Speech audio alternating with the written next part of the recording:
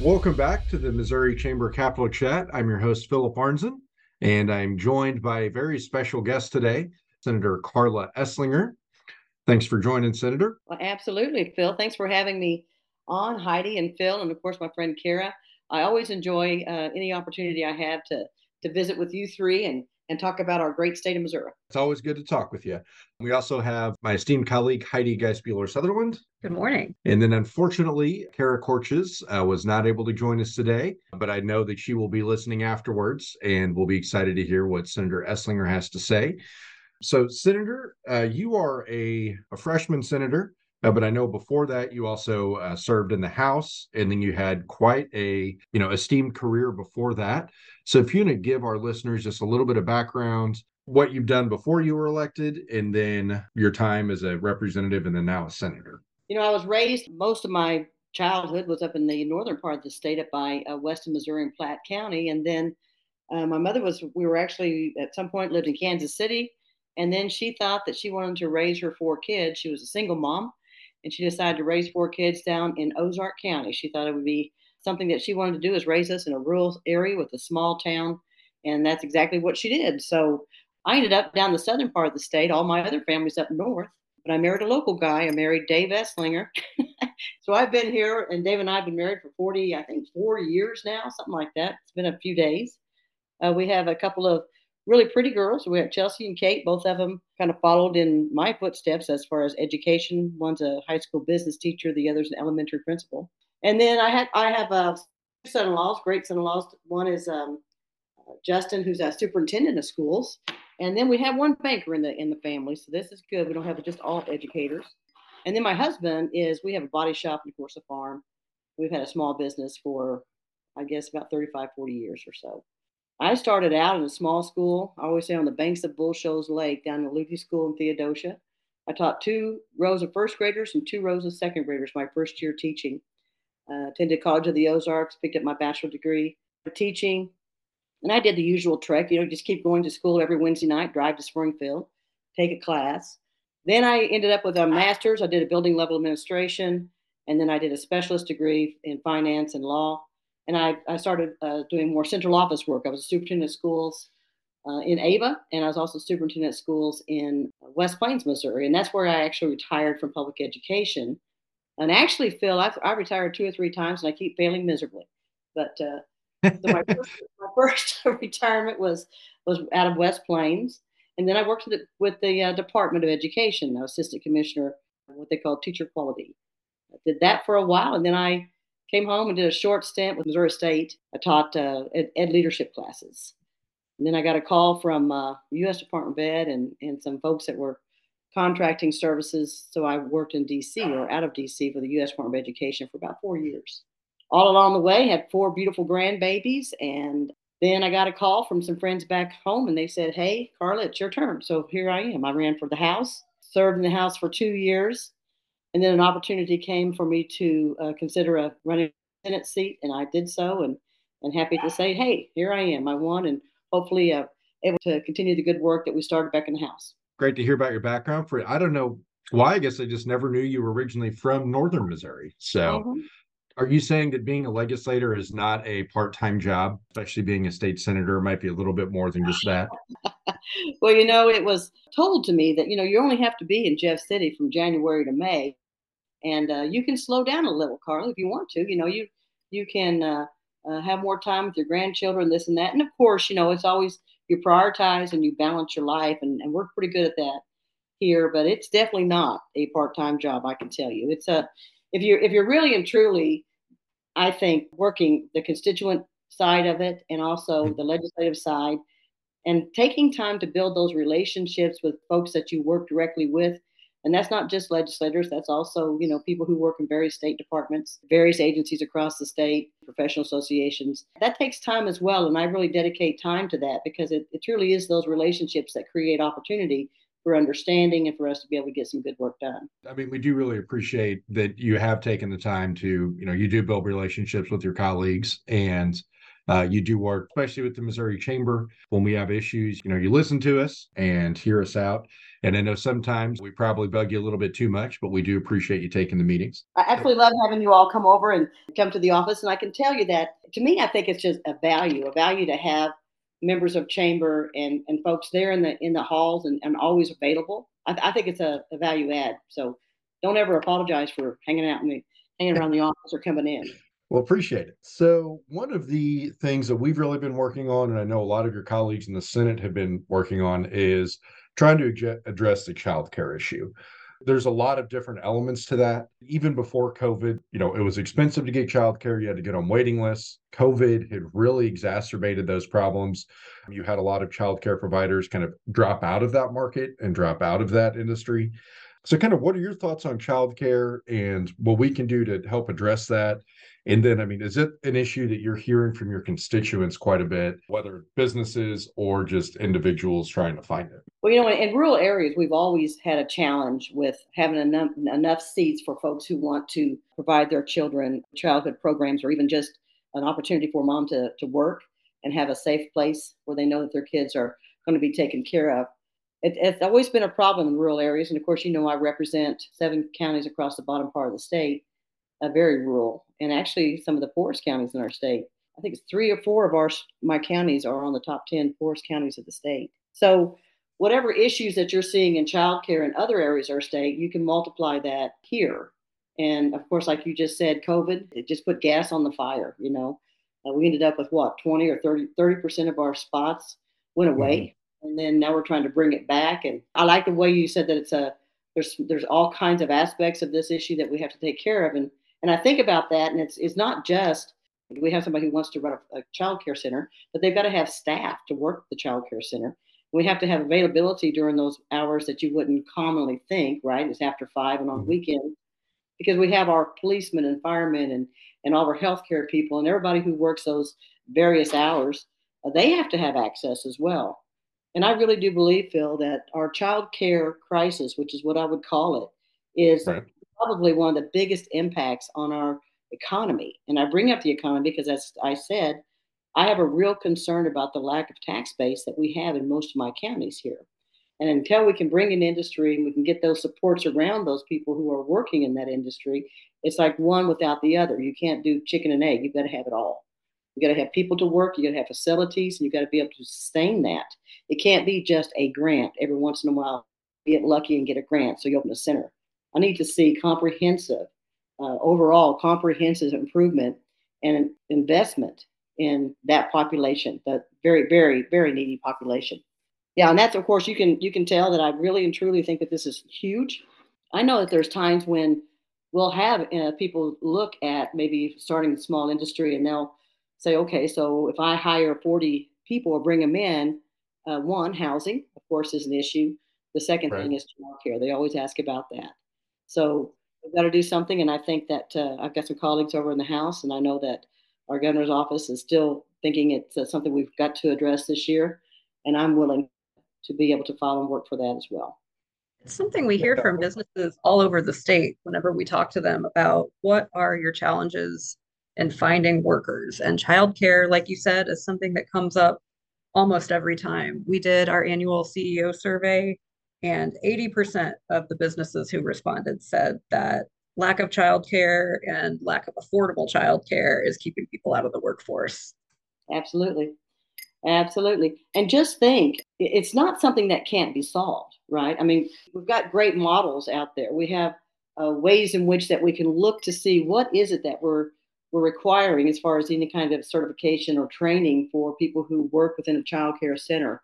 Is there some red tape there? Is there something we can do to kind of offset some of the bureaucracy around placing people in those critical positions? I think that we could just got to look at the whole gamut and figure out where we can loosen up some things, but obviously maintain a very safe environment for kids that you would want to send your child to, and I want to send my child to. I think that the problem we've had is, one, we started some legislation last year, which I really do think will help us a lot. We started it a little bit late. I hope that it's the first one filed, but I think that we have to look at this whole piece. There are people who would be able to pay for childcare, but they just don't. There's nothing here. It's just not available. So it's not just a low income issue. It's not just an urban issue or rural. It's throughout, and throughout the population as well. We are really lucky to have legislators like you who have the education background, but are also familiar with being involved in a business. So you see it from a lot of different angles. So we're glad to have your help on this issue next year. Well, thank you. Yeah. One area that I think that the chamber does really well is when they work directly with employers to say, okay, would you be interested? Would you consider putting a child care center in your, on site where you have your business or where you have your industry or wherever it is? And we see it some places, but I think that when you look at some survey data around how beneficial that is for the employees, for the industry or the business overall, to know that their kids are just right over there and are in a great program, and it's part of their package when they go to work. I think we have to kind of expand on that. It's not something that you see everywhere, but I sure would like to see more of it. Yeah, and one of the things we worked fairly closely with Governor Parsons' office and with the folks in the House and Senate to put together a kind of an incentive package. Talking to our business members, a lot of what they had mentioned is some of them, yeah, they would like to have their own in-house childcare. Others said, look, we don't really want to have to deal with the stress of having our own childcare provider. However, we would be more than happy to contract with somebody outside of the company that are the experts in that. And so part of the good thing in this package is it gives businesses and it gives childcare provider those options and that flexibility to determine what really is the best for them, what is the best solution for them, whether it's to go in-house or whether it's to contract with somebody.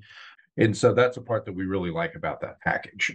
So going along with childcare is workforce development. I mean, you can't really have workforce development without childcare, but then also in the state, one of the things we hear from businesses is workers that they might be good workers, they might be reliable, but they don't necessarily have the specific skills that they need really to move up in the company. And so one of the things that you actually sponsored this year that we pushed was Senate Bill 53, which was the upskill credential program, and that provides some short-term training for employees. Do you want to talk a little bit about that bill and then also some of the other workforce challenges that you're seeing kind of in your district in the state and elsewhere around the state? Well, I had such a great interest in that piece of legislation and was thrilled when we were able to get it across the line and the governor signed it. We know that our turnover rate and the amount of money, first off, I guess that we take in training people to even be entry level and then keep them there. We want those folks who want to continue to learn and continue to improve their skill to stay with that company. We don't want them to get a little bit of training one place and then hop over to another and start again and start again. So it's a kind of a basics business 101 that you invest in your workforce. And this was a way in which that they could do that. It gives a little bit of an offset to the cost of training and upskilling those credentials or those particular skills necessary for that industry. And I'd like to see it expanded. We're going to watch really close as to how well people are accessing this and using this and what the true outcome is as a result of this so that we can tout those successes and be able to expand that opportunity to other industries and maybe even, a little bit more comprehensively. And I know that it's something that when I talk to other business leaders, they are interested in, excited about, and are really proud of the fact that we've done that. And your all's help with that was essential, making sure that people had the right information about what that bill was and what it did and didn't do really helped me be successful there. What are some of the other workforce issues you're seeing in your district and some of the needs from the businesses or from just any of the local communities that you go and interact with around kind of southern Missouri? Well, of course, in southern Missouri, there's a lot of ag. And you know as well as I do that unless you inherit a farm, it's really tough for you to get started in that industry. We do have an area within even heavy equipment, construction, those kinds of things that we're working with our career centers and with those other areas to, one, get our high school kids, middle school kids aware of the broad employment opportunities in the heavy equipment or construction or any kind of like what you would see like an lineman or any kind of career technical vocational area is huge, and anything within the trades. We're working on that, but I would say that one of the most critical areas that I have seen, and maybe it's because I kind of pay attention to education, is we just have a real serious problem in that we have seen such a decrease in people who are interested in going into education and then when the pipeline starts drying up, and then when teachers who have taught 31 plus years are ready to go home, we don't have people to fill their shoes. We have a critical shortage of educators in our state, and in rural areas, it's even more prominent, I think. What do you think are some of the things we can do to help and bring, more educators into the workforce and back into K through 12? Because we constantly hear about the teacher shortage. Again, going back to COVID, there's quite a few teachers that actually left teaching because of the challenges during COVID. So what do you think are ways we can attract teachers and help retain those teachers that we already have? Well, I know that in the job I've had, or I've led some pretty large systems and look at our workforce, and I know that money is one thing, but are you happy on your job? Are you feel fulfilled? Are you valued? Are you all those things that have to do with the culture and the climate of the organization, of the building, or whatever it is, that feel you get when you walk in?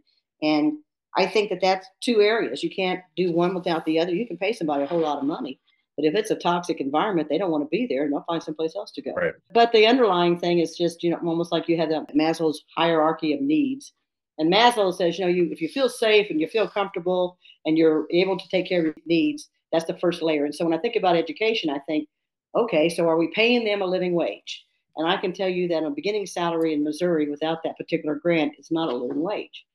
And I'm sitting here on the Arkansas line, and I can look right over there, and Sarah Huckabee down there, she decided to pump up their beginning salary to $49,000, $50,000 a year. We're sitting here with a grant, if you want to apply, what, 33, 38? I can't remember what it was, but I think 38.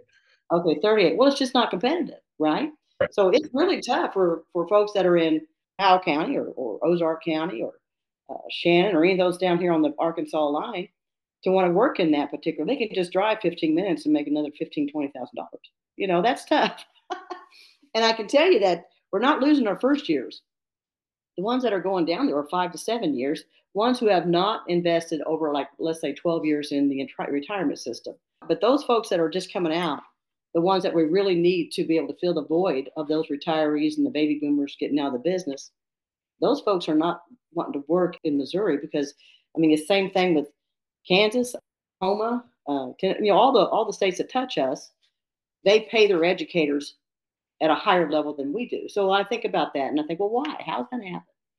And I think one thing is that we have allowed and not looked at minimum guaranteed salary for so many years, and we let it just kind of sit there. Well, of course, school districts have the opportunity to pop their schedule up, but a lot of times people won't invest in the first year unless they have to. And we've allowed ourselves just to get behind in that game. So anyway, I'm hoping that we can address that. And then the other side of it is that toxic environment. If you are constantly having very, very challenging students and you're not getting a lot of support from your leadership or your whatever, and then you've got parents who don't understand what you're doing or why you're doing, it's just that whole situation we all are familiar with when it goes south. We need more supports around our children. So it's in both ways. We just have some work to do, Phil. I keep hearing that from folks that there's constantly challenges we got to work towards. Right. So, but I do want to say one thing on a positive note. I still believe that education, I still believe that living in a rural area and living in the great state of Missouri is fantastic. And I don't think we do that enough is look around and be grateful for what we do have. Because we do have some exceptional opportunities here. And we do have, just a place where you can raise a family and be very comfortable and feel safe. And I think we need to make sure that we talk about those things because, that old deal, you can't find joy unless you be grateful. So. Right. Well, I went to high school in rural Southeast Missouri, and I can tell you that it was a great experience and it was a lot of fun. So, and a good education as well.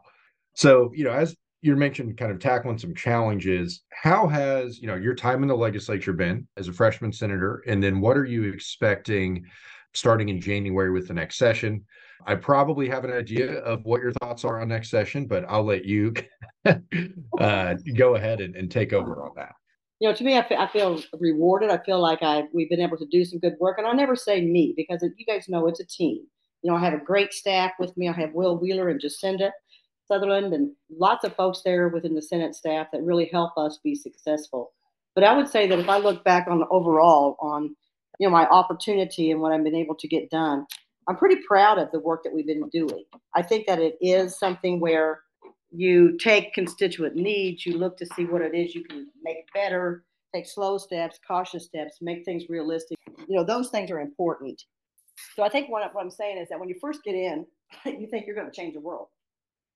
But what you realize is that you've got to be careful and make sure that what you're doing is really and truly quality. And I think that we can say we've done that.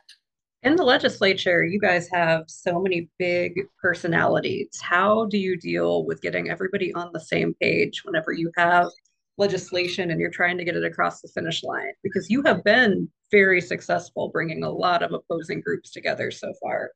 Heidi, sometimes I think that it's my background of working with middle school students that I've had some opportunity to hear somebody and I have absolutely no understanding as to why they said that or what's going on or where are they at.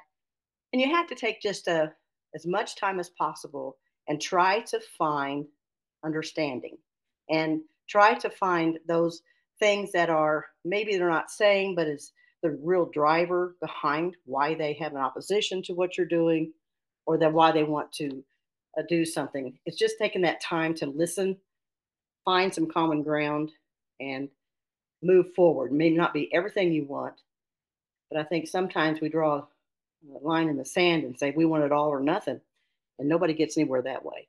So I like the idea that we can find something to agree on, and then we can build on that. And that's where I start.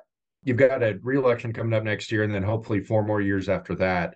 What are some of the things you're hoping to keep working on and that you would like to accomplish during your time in the Senate? Well, we've hit on pretty much my entire agenda. Of course, there's some things, just little things, clean up language on things. But, I'm really have been engaged in the education community for many, many years. And I'm not a traditionalist. I'm not somebody who wants to keep everything exactly the way it's been. I do know that we have some really great systems out there. We have some places where we need some work. But I mean, I focus on education, which of course goes right into workforce, which of course goes right into your economic development. And in workforce, I always line up with our needs in childcare. But one thing we haven't talked about is infrastructure. My whole thing is economic development. So I look at these other things as legs of the table, and infrastructure is one of those. And I was able to get some support for getting 4 lane of a 63 highway. A very important issue for me because in my world, that is the most dangerous road we travel. It goes off and on from passing lanes to no passing lane. And if you're not used to driving that, there's so many times, especially at night, you'll be rocking along and all of a sudden your lane goes away. Or you meet somebody head on who doesn't understand that there's not 2 more lanes there. It's very dangerous. But the other side of it is that we don't have a corridor coming from 44, Rolla, down to the Arkansas line in the center of our state. We can look at Branson and Kansas City and all the way down to Northwest Arkansas, and you can see all the development that's occurred because of that north and south corridors that are there. You see the same thing from St. Louis down to the Boot Hill with Cape and Poplar Bluff and St. Louis and all those counties. But you don't see it in the middle of the state, and that is why we don't have the industry here. We don't have the opportunities or programs, access to health care, education, things like that, because you're not developing this part of our state. And I do believe it starts with infrastructure, which is good roads. Have there been any improvements since your time, do you think, in investment in infrastructure, or have you been seeing any tangible improvement in your area on whether it's roads or bridges or any other infrastructure? Yeah, we actually have. And I've had several comment because, of course, people who know me say, hey, Karla, that we got a shoulder on 5 Highway. We're thrilled. We finally got the low water bridge fixed to where when it rains a little bit, you can go home, which is, you think those are silly things, but that is my area. That's where we live. I live in Ozark County, and one of the things that people, when I was working in D.C., they said, where in the world's Wasola, Missouri? What's in Ozark County? And they'll say, well, where's that? And the way I describe it is we don't have a Walmart or a McDonald's or a stoplight, and all we have is 2-lane roads, and that's Ozark County. But they are seeing some improvements. We are seeing where our investment, and I support the gas tax and will continue to support the gas tax. There's things happening around us. We're seeing bridges being repaired. We're seeing roads being fixed to where you're not hanging on to little children as you're going down. Make sure they don't fly out. You do see it, but we've got just so much more that we need. And one of those things is getting a 4-lane down to the middle part of that state. But quick answer is, yep, I'm seeing it, Phil, but I think we've got more to do. Well, actually, one of the funny things about being in rural Missouri is most folks are used to snow days, which happen everywhere. But in high school, I had a lot of flood days where if it would rain too much and the low water bridges would get covered, I would have no way to get to school. So I wouldn't be able to go to school that day. And people just think that is the craziest thing, but it's like it happened about once or twice a year in the spring whenever we get a lot of those heavy rains. So just one of the little quirks about rural Missouri. So Absolutely. I'd get calls and people would say, well, it's raining up at Ava. You might want to, because it's coming your way. Big flood. yep. As a school lady, and I'd be watching the forecast, not for rain. I mean, not for snow, but how much rain we're going to get, because I knew about what it would take to get a particular bridge covered or whatever it is. Yeah. Well, Senator, we appreciate you joining us today for the Missouri Chamber Capital Chat. Do you have any final words or anything you'd like to share with our listeners before we hop off? I always say thank you, and it's an honor. It truly is an honor to represent my part of the state and to do the work. I think that each one of us have the responsibility to represent our particular district and do all we can, but also to look at the state overall and work together as a team. I'm hoping that we can put aside people's motivations for the next job, people's motivations for wanting to be a headliner, and just put our heads down and get some good work for the state completed at this next session. I hope we don't just end up with one filibuster after another, because it's such a waste of time and a waste of taxpayers' money. Yep, we agree with you 100% on that. All right, thanks again, Senator. And want to remind the listeners that on Thursday, November 9th in Kansas City, we have our annual meeting, which is also our 100th anniversary celebration. So we would love for you to join us there. And then we also just announced that on January 2nd, we will have our Capital Insight, which is our annual session preview in Jefferson City. We're going to have some legislative panels. We're going to have a leadership panel as well. And so we hope that you can join us for that too. If you want more information, you can go to our website and go to the events tab, and that'll list our annual meeting and Capital Insight.